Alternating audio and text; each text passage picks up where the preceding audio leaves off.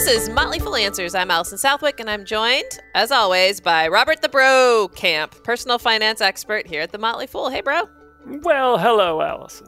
In today's episode, we have both Megan Brinsfield and Sean Gates joining us to talk about how to make the most financially of 2021. All that and more on this week's episode of Motley Fool Answers. So, Allison, what is up? Well, bro, today I am not Allison Southwick, podcast host and derider of Fitbit. Today I am Allison, two-handed economist and derider of Fitbit. So I know two jokes about economists, and the punchline is essentially the same. One is variations on, if you talk to two economists, you're going to end up with three opinions. The other is the idea of the two-handed economist. As Truman lamented, give me one-handed economist. All of my economists say, on the one hand this, but on the other hand. So here we are, in the middle of a pandemic. And on the one hand, things are humming along in this nation. But on the other hand, well... So today, I'm going to take a look at both my hands on a few aspects of our economy. First up, the U.S. savings rate. Okay, what's the savings rate? You calculate your income for a specific period, then you calculate your spending, you subtract your spending from your income to figure out how much you're saving, then divide that number by your income, multiply by 100, voila, your savings rate. Much easier than that maybe sounded. Now, for context, back in 2005, the savings rate in the U.S. hit its low water mark of 2.2%. It was hovering around 7% prior to the pandemic, and then the savings rate spiked in April to a whopping 33%. What? That's crazy. It is crazy. Now, the most recent data from the Fed for November shows that the U.S. savings rate has simmered down a bit and is sitting right around 13%.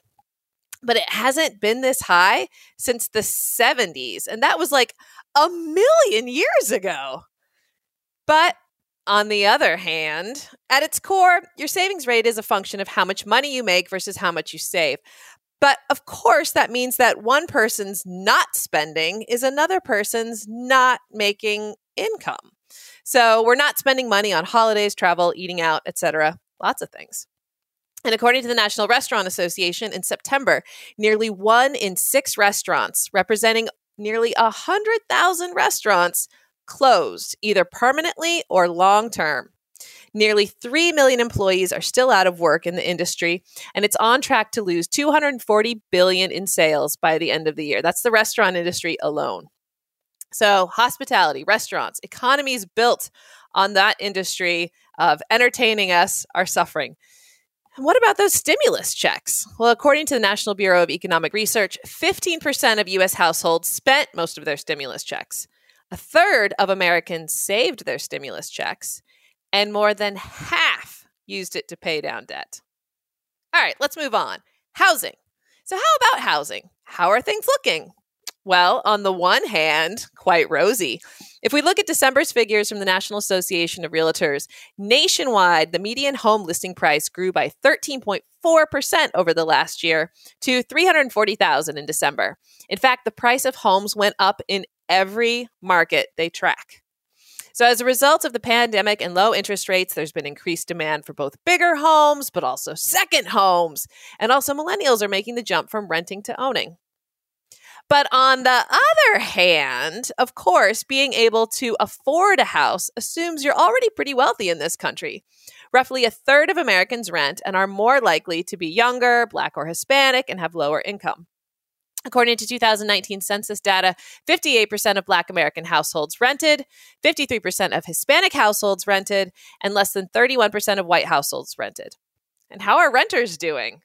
Well, the Philadelphia Federal Reserve estimates, as a result of the pandemic-related job losses, 1.3 million renter households will accrue $7.2 billion in unpaid rent by the end of 2020.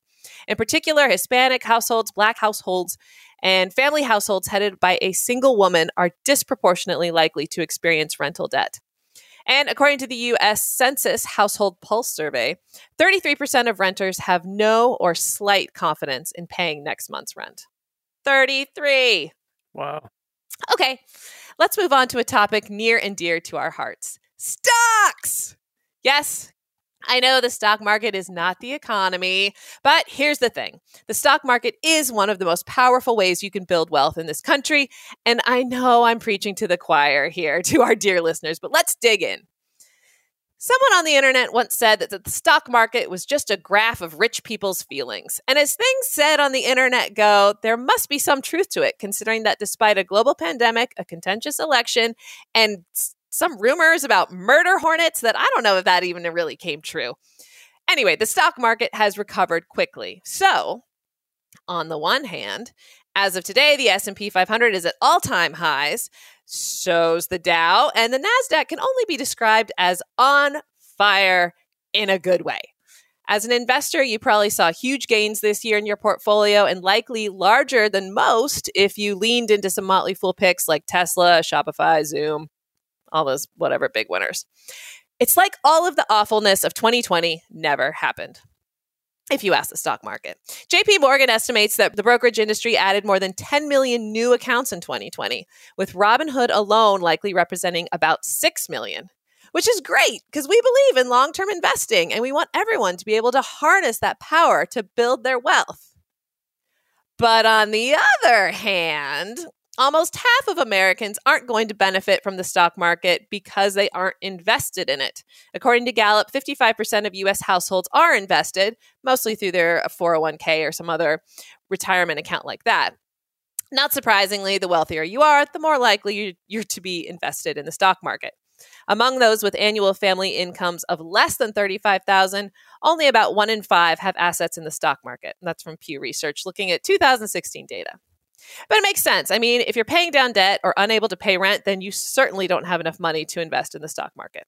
We know that wealth begets wealth. You got to have money to make money. And that's why, on the one hand, many of us were able to benefit from the stock market's surprisingly stubborn rise this year and keep traveling in our positive trajectory. But then there are the people on the other hand who are suffering worse than ever before. As a reporter for Political wrote, some economists have begun to refer to the recovery as K-shaped because while some households and communities have mostly recovered, others are continuing to struggle or even seeing their situation deteriorate further. So yeah, I get it. Truman wanted a one-sided economist, but the truth is that this country is divided and we aren't all going through the same experience or in the same direction. So one stat to close. The nationwide food bank Feeding America handed out 4.2 billion meals from March through October, a 60% increase in food bank users. They say 4 in 10 families who came to them for help were resorting to a food bank for the first time. And that's what's up. Or maybe should I say down?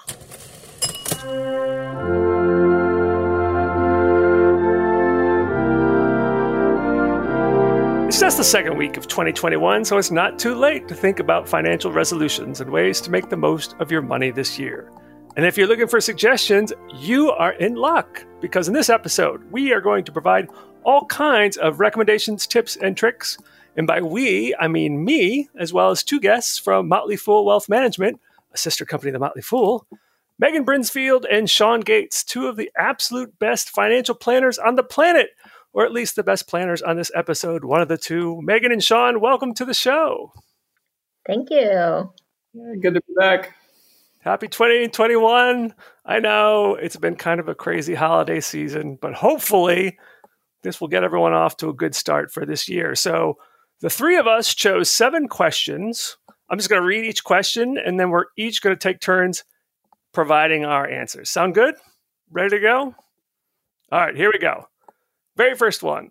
What's one thing you recommend that people do at the beginning of each year, or at least at some point during the year? Megan, what do you say? So I'm big on reflections. People kind of have these annual check-ins to see how they've done over the past year and resolutions for the upcoming year. And I think that's a great thing to apply to your finances. I'm surprised by people that don't really even know how much they're making in a given year, can't project their total income. With ballpark accuracy. So I think the more you have an opportunity to just take a pulse on where you're at, and that can be looking back at the previous year, just pulling out a pay stub and taking a look at where things currently stand, or even, trying to chart out with some level of accuracy what's going on for the upcoming year. Those are good things that automatically tune you in to the different actions you might need to take, even without consultation. If I write down everything I'm eating in a day, I can see where I'm messing up. So it's similar with finances, I think. Right. This is a good time of year to do it too, because you're going to get your W-2 from your employer soon. So you'll see how much you actually did get paid last year. And many credit card statements and bank statements are going to have some sort of a summary of your spending. So you can see how much you spent on certain categories. Sean, what do you have for us? Yeah, so I've gotten into the habit. I'm a big proponent of time horizon and people maximizing the time that they do have. A lot of people don't think, if you're young, you have a certain amount of time. If you're old, you have less time. And so trying to maximize as much of the time that you have left is really important. So I've gotten into the habit of condensing my savings rather than setting up a pro rata, 1/12 a month per paycheck contribution. I actually modify my contributions so that I'm contributing my first couple of whole paychecks to things and living off of savings. And this, by nature, extends the time horizon of all of those dollars that I get crunched up in the first couple of months of the year. And so I've done this with my HSA, my 401k, various accounts. Now, it does create cash flow challenges. You have to make sure that you can live off of no paycheck for potentially an extended period of time. But hopefully with this saving strategy, that means that you are in good hands to start. Yeah, generally speaking, the earlier you get your money invested, the better. Vanguard did a study of whether it's better to invest a lump sum immediately or spread it out over 12 months. And over like 2/3 of the historical periods, you were better off getting the money in as soon as possible. The one thing that you probably know about, but some people don't know about, is for some 401k plans, if you max out too early in the year, you might miss out on some of the match. So if you're going to follow this advice, you just got to pay attention to whether that happens in your 401k plan. You might want to buy some small token gifts for people in the payroll department if you take this approach, because I have definitely found if you're messing around with your paycheck a little bit drastically for the first few periods and then change it up the next few periods, that's a little bit more work for them. It can also mess with your withholding taxes, which can come back and bite you in the butt later. So it's not without its pitfalls, but again, one of your most valuable possessions is time, so use it wisely. Bro, how about you? So I'll just say that it's a great time to evaluate your portfolio, right? As long I mentioned you're going to get your credit card statements and all that. You're also going to get your year-end statements from your 401k and your brokerage account and stuff like that. And you just want to make sure you're doing okay and you evaluate the people who are managing your money, whether that's professionals or you yourself. Everyone starts with the S&P 500 to benchmark your portfolio. It's a fine start. It's not actually my favorite benchmark, but just so you know, it was up 18% last year. But if you had growthier, techier stocks, you probably did better. The NASDAQ was up 43% compared to 3% for value. In fact, last year was the biggest gap between growth and value ever. So you have to look at how you performed and figure out why you outperformed the S&P 500 or you didn't. International stocks and small caps only performed 11%. And then you just decide, are you happy if you underperform because you're in these out of favor asset classes, but you still believe in them? Or did you just not do a particularly good job of choosing investments? And I think this time of year is also a good time to do an exercise where you just say to yourself, okay, what if my entire portfolio were cash? What of my investments would I buy back and which would I take a pass on?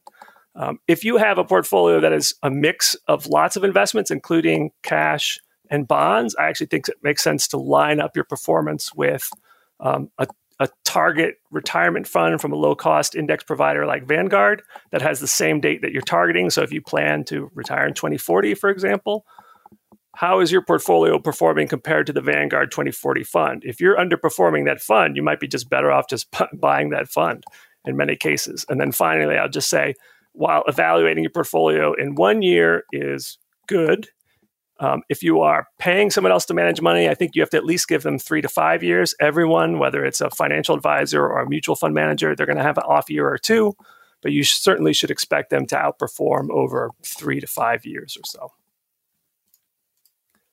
I assume you guys get this all the time from our clients, right? People calling in and saying, how did my portfolio perform? Is it performing? Are we outperforming? And choosing benchmarks has to be the most difficult part of that process.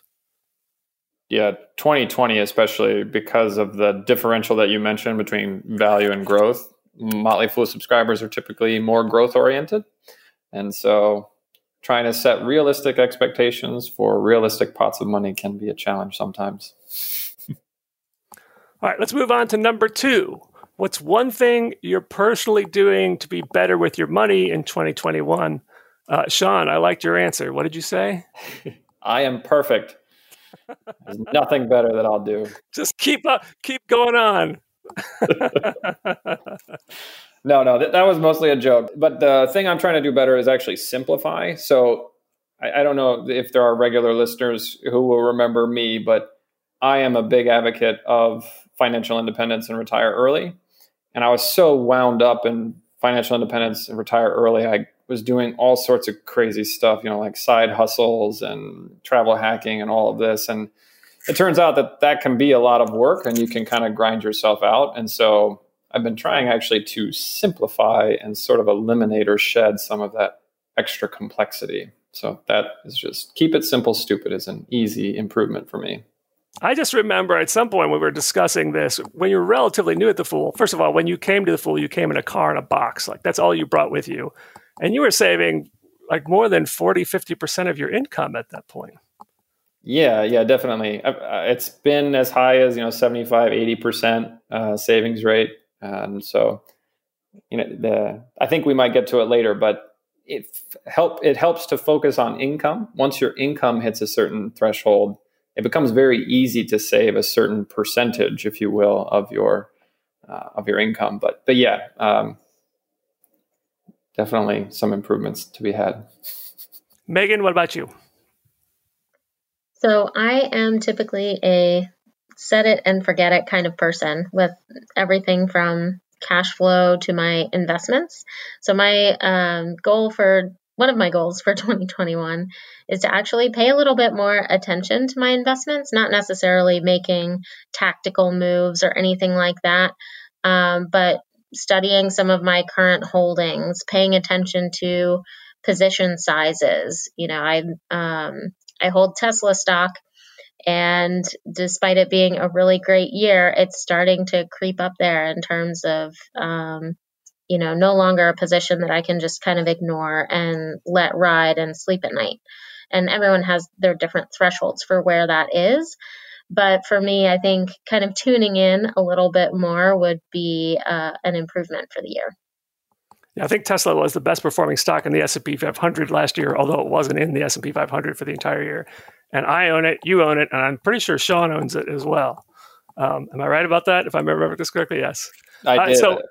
Oh, you did? Yeah. I have since sold it to capture some of the many gains that I achieved. The 750% gain we experienced last year. Good for you. So as for me, it's sort of related to Megan's, although it has to get a roundabout way. So as people know, who've been listening to the show, I'm a big fan of paying off your mortgage before you retire, which is what I was doing. My wife and I were sending extra payments to the mortgage, so it would be paid off early. But then rates dropped, we refinanced, and it got to a point where our rate is below 3%. And to me, it was just like, surely I can instead send those extra payments to my brokerage account, as well as the money we are saving by refinancing, doing that instead and coming out ahead. So that's what I'm doing. I'm setting I have an appointment every month on my calendar where I make a decision about where that money is going to go. Because like you, Megan, I'm much more of a set it and forget it investor. But now I'm going to be a little more hands-on with this money. I'll probably use just the Motley Fool services, see which ones I'm following at the time, and choose some stocks based on that. So I will be more hands-on that way. Still a big fan of paying off the mortgage by retirement. But I'm hopeful that over the next 15 to 20 years, by doing this, that brokerage account will grow to a point where I can pay off my mortgage, like sell some of those investments, pay the taxes, pay off the mortgage, and come out ahead. And if not, we're in trouble, because if your portfolio can't beat 2.5% over the next 10, 15, 20 years, we're in trouble. All right, let's move on to the next one, number 3. And it is, what's one money rule you're planning to break in 2021? Megan, what do you say? I mean, we're really rebels here with this question. So again, I am with Sean in the financial independence group, trying to pursue that and be very smart about saving and growing assets to the extent I can. And I think up until this very moment, I have really tried to take any excess and put it towards saving and investing. And I'm starting to realize I can still save very aggressively and have a little bit more lenience with myself. And so I'm not saving every last dollar this year. I am acknowledging that I am having a year where my savings rate will just not be as high. And so I'm calling it, inching a little more towards the YOLO aspect. I'm not totally there, but I do consider that, anytime you read financial advice, it's, save what you can and invest all of it. And I'm providing some allowance there for myself. Well, once again, my response is also somewhat like yours in a roundabout way. And that is, what we are doing is we are not going to max out our 401ks probably. I max out my 401k and always have since I was in my 20s. My wife's 401k is tied to her private practice as a mental health therapist. And we've always done that as more of, after she's paid her expenses, then we put in the 401k what we can. But we are going to do more investing out of the 401k because there are chances that we will want to use the money before she turns 59 and a half, possibly to do some more enjoying of life or diversifying our investments into real estate. And I think that's something we're going to get into a little later in the show as well. Still love the 401k, but the bottom line is, for many people, you are locking in your money till 59 and a half or 55 for some plans if you retire earlier. A lot of plans, costs are high. The investment choices aren't so good. And in some cases, you only have to earn an extra 2% or so a year on your brokerage account to outweigh the tax advantages of the 401k. So I think for a lot of people, it certainly makes sense to consider outside of the 401k. Once you take advantage of the match, once you've maxed out your Roth IRA, it might make sense to just go straight with a brokerage account, then go back to the 401k, especially if you have a stinky plan. Sean, what do you have for us? Well, I just wanted to say I'm super pumped to hear both of yours. I hope more people, after a year like 2020, more people are a little bit spendthriftier, if you will, to just enjoy life. I think we appreciate how our perspectives have changed. But so the one rule that I have started to break is the sort of maximum single stock exposure rule. And this calls back to Megan's Tesla position. A long time Motley Fool rule of thumb is sort of water your flowers, cut your weeds, or whatever the saying is. And it is usually that winners tend to run and good companies can only get better. And that's just proven to be true. I run into that from Fool subscribers. I run into that to grandmas who have held AT&T stock for 50 years. It's just good companies can compound dramatically into the future. And I think a lot of people cut it short. And so this notion, there are some financial planners that would cap it at 5%, a lot actually. Many or most would cap it at 10%. And I think there's room, if well calibrated in the conversations around risk, to have that be bigger. Now, what's too big? That's a great question. We could debate that forever. But I think 5 and 10% might be too small. And so personally, I am definitely breaking that rule. I was having a conversation about this with a Fool colleague, and I think I decided that I'm comfortable personally with 25%, although there are times when I've been beyond that. And I'll just say as a cautionary tale, during the family Zoom meeting before Christmas, I heard about an aunt. I didn't know this story. She's passed away since, but she had the vast majority of her portfolio in Enron. And of course, we all know what happened there. So you just have to be comfortable with the potential risks and potential benefits, and and always have a plan B in case that one concentrated portfolio, that one stock doesn't do so well.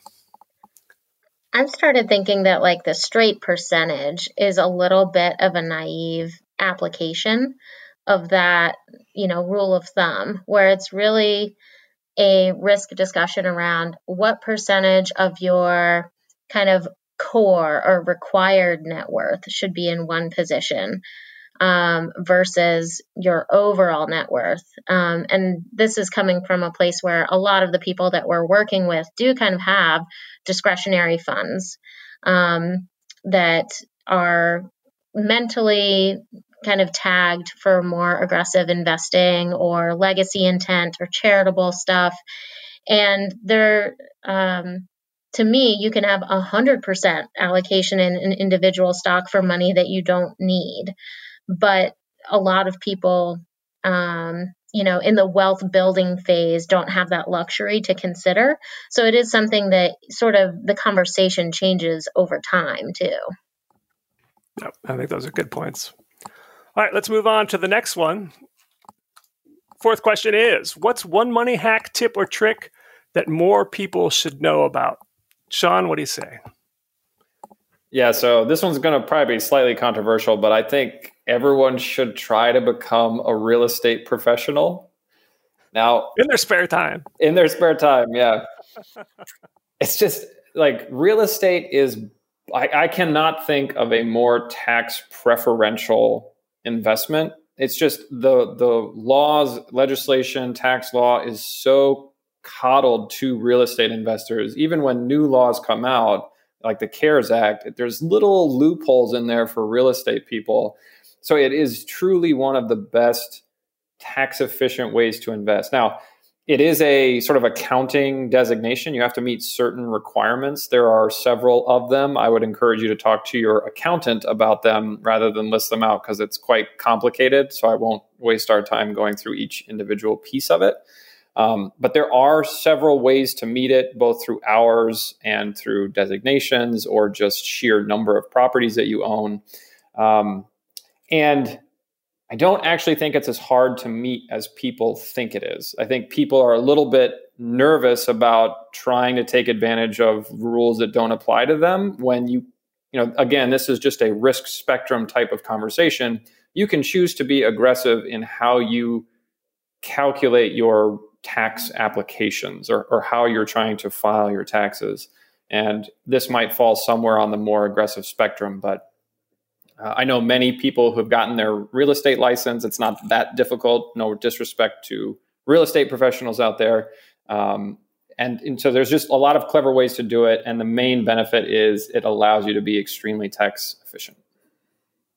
And just to point out that the Motley Fool does have a separate website that talks about real estate investing. Maybe not everything that Sean is referring to, but in case you're curious, it's called Million Acres, fool.com/Million Acres.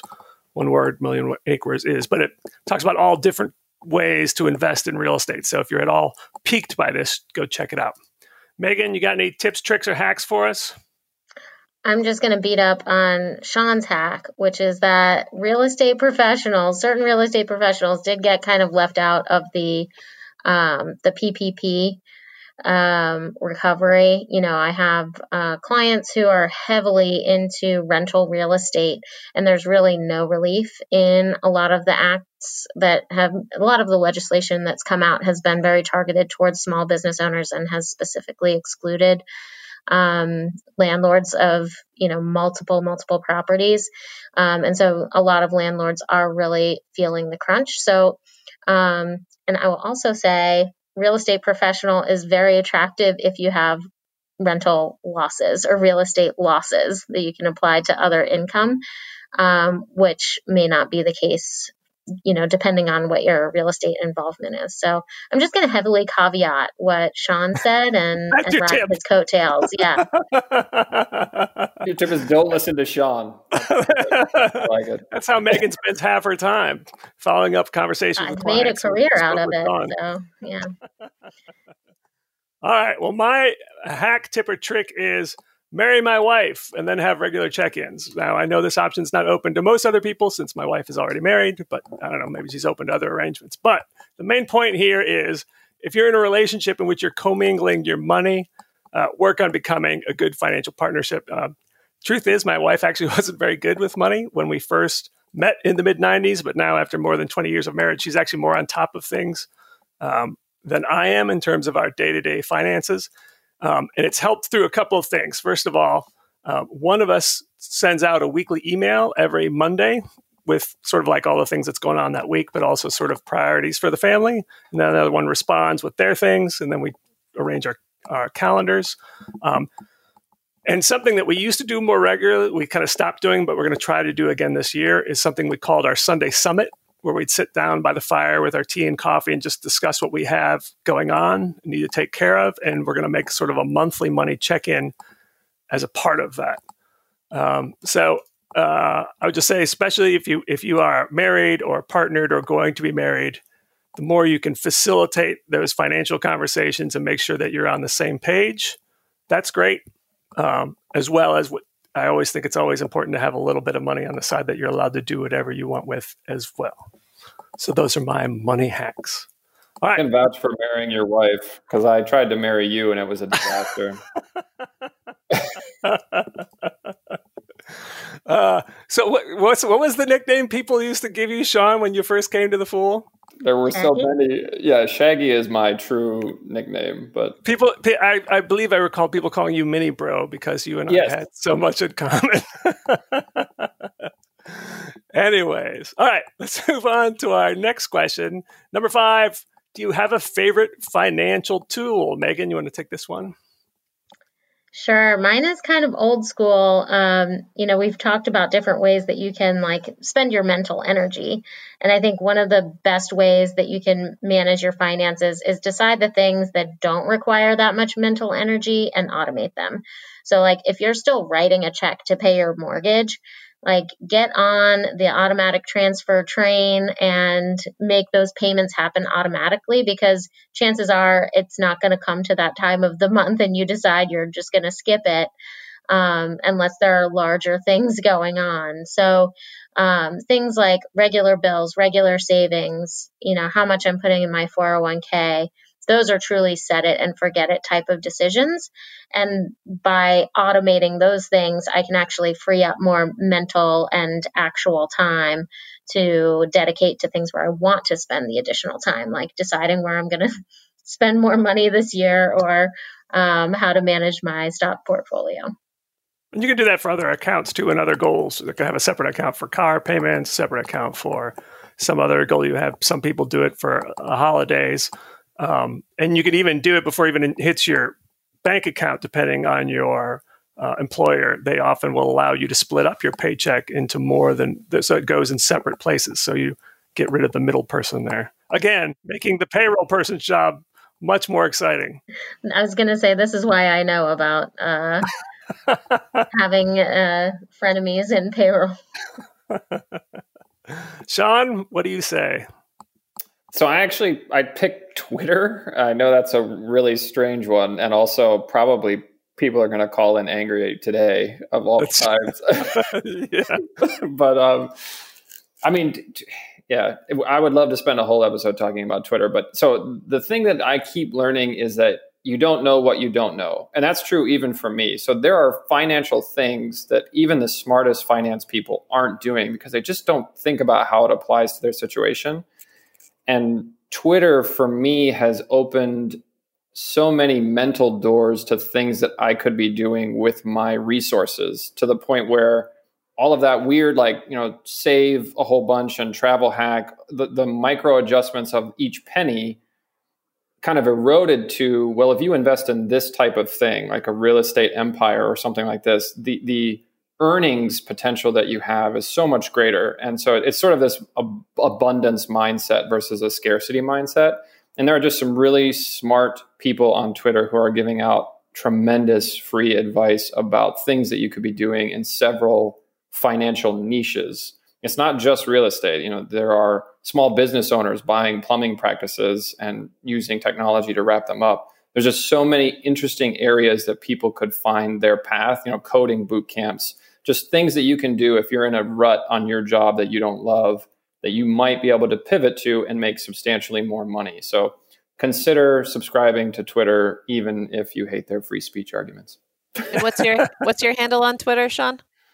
I think it's just my name, Sean Gates, Sean Frederick Gates. All right, so there you go. I'm just a stalker. I just got you 2 new followers. You're welcome. Yeah, if they can find me. Yeah, and the other thing I'd add to that is actively call your Twitter feed. I mean, the politics has gone very exciting, and I fully expect that here, once things settle down, if they settle down, I certainly expect after the inauguration, things will settle down a little bit. I'm going to call many of my politics-related stuff and amp up the financial stuff, just so it's not so distracting. It's more productive and not so agitating either. He's not Sean Gates on Twitter. We're going to get all these followers for some other random plumber. John Gates, you're welcome. Whoever you are. But that is not the Sean Gates you're looking for. I don't know. I can't get you followers if you don't tell me what your handle is. Hang on. I see. It's Sean F. Gates. Sorry, Sean F. Gates. This was not meant to be a plug for my Twitter. I literally just stalk people. But it's true. You're only following like 72 people and have 7 followers. Yeah, your Twitter game is strong. High level Twitter game here. Yeah, it's focused. Focus. That's what the F stands for. Focus. Sean. Ask payroll what the F stands for. They have other ideas. All right. So let's move on to my brilliant tool.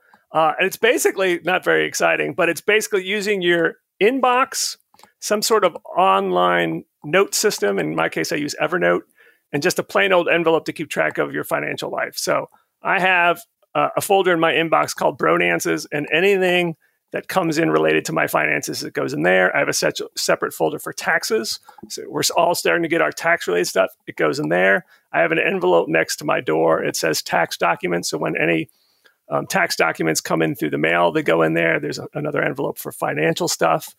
And Evernote, I keep a track of a lot of stuff there.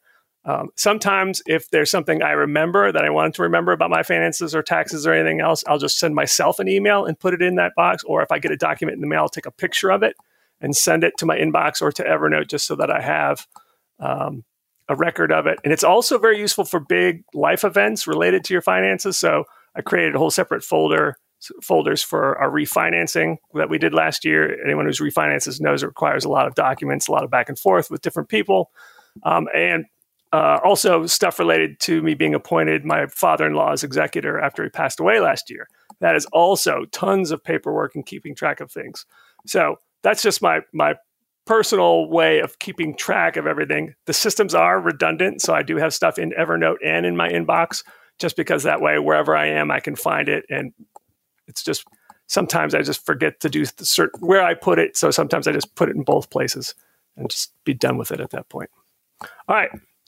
Coming to the home stretch here, number 6 is, for people looking to work with a financial advisor, what's the most important thing to look for in an advisor? Or maybe another way to put it would be, what's the most important question to ask of a potential advisor?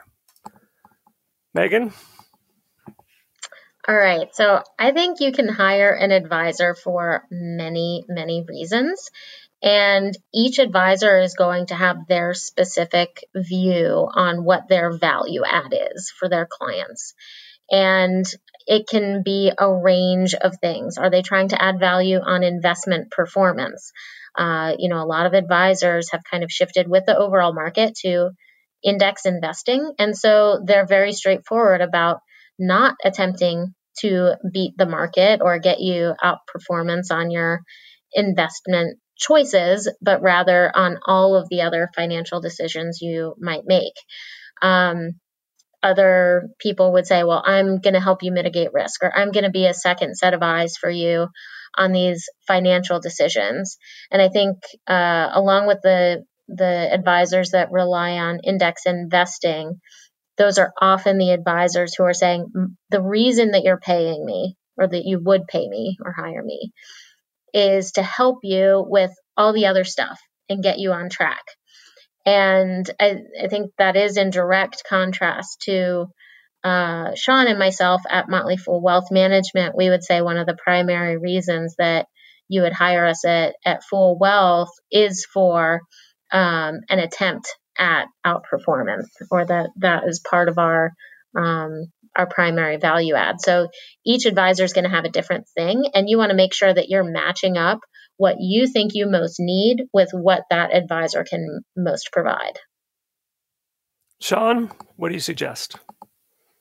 Yeah, so this has actually become my go-to question in our interviews for candidates at Motley Fool Wealth Management, which is just picking their brain about how they arrive at an asset allocation. This is synonymous with a lot of things: investment plan. It's basically the percentage split between equities and non-equities, or more conservative investments.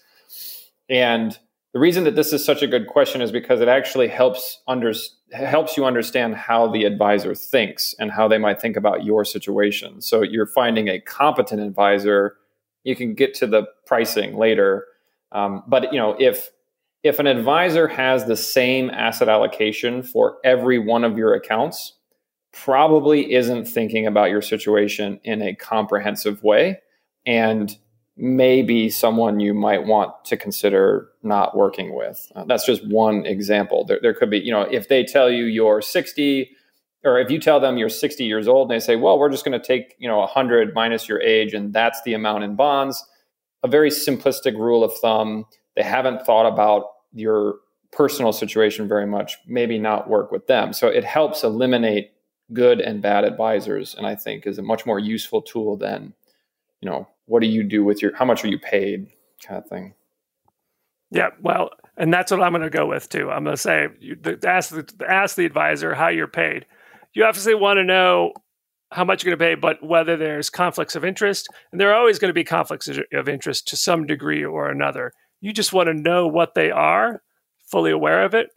But you're also kind of checking for honesty and integrity. I have heard of people saying, the advisor says they're not charging me anything. It's because they're being put in mutual funds, and the mutual fund company is basically paying the advisor. So you want to feel like they're being upfront with you about how they're doing things. If they're telling you that they're just paying assets under management, but not also talking about the expense ratio of the mutual funds that they're putting you in, and there are lots of ways for them to make money, and you just want to make sure that you're aware of all those. Plenty of advisors are well worth the money you're paying, but you just want to make sure you understand what that is. And now we come to the final question, and that is final thoughts. So do you have any final thoughts or pieces of advice for people as we head into 2021? Sean? So I've had a lot of clients who are just wound up. Like, I don't know if it's 2020 or what, but everyone is trying to micro optimize every financial decision that they make. I've had several clients call in with politics considerations and say, hey, sell these companies because of X, Y, and Z reasons. And there's just a lot of bad decision making because everyone has a cynical or bad take of the other person. They're not giving good intentions to the other person. And so my message is just be kind. Everyone struggles with their own thing. Give someone the best interpretation at their face, and then try and find out more behind it. But I think that's going to lead to a better investment outcome because you will be less stressed out. Very nice. Megan? So my sort of final thought for 2021 is that if there were ever a year to get interested in taxes and be my friend, this is it. I'm hoping my following on Twitter goes up. I'm hoping my participation in Twitter goes up, honestly. But I think that there are so many new ideas on the table around an equitable and fair tax system. And that's not just because we have a new administration coming in. There have, for a long time, been a lot of proposals that people see as potentially closing loopholes or making the system more equitable. And I do think we're at a point where there are just more conversations about it, and it pays to be informed.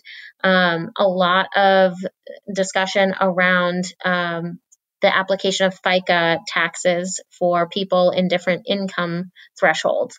And I think a lot of times you can say, well, that doesn't apply to me, so I'm not going to pay attention to it. And I will admit, I was one of those people when the Affordable Care Act was first passed. It was like, well, none of it takes effect until, 2015. I was like, I'll worry about it in 2015. But the fact of the matter was, looking back, there were just so many fundamental shifts in tax law as a result of that change. And so I think that if you are interested in micro optimizing in a positive and kind way, you can start looking into the tax laws that exist right now and how to operate within them effectively. And if you want to do that conversationally, just, reach out to me because I like having those conversations. At Taxi Pants on Twitter. Megan's got more followers than you, Sean. In case people didn't know, Megan is our resident CPA, by the way. So, it's also mutually exclusive. If you want to be Megan's friend, you have to get into taxes. And I'll just close with basically create a plan and stick to it. I mean, at the beginning of the year is just a great time to figure out how much you need to save for your various goals. Figure out, how much you need to save for your 401k. Go ahead and make that change. Decide on what's a reasonable portfolio allocation for your situation, which often starts with how much you should have in the market and how much you should have out. Let's say you want to have 20% out. The market dives and it moves up to 25%. That's a time to rebalance into stocks, which is what a lot of people did in March, and it paid off. After last year, though, depending on which stocks you own, you might now have more in the stock market than you really think is reasonable given your age and how far you are to your goals. Might be time to take a little bit off the table.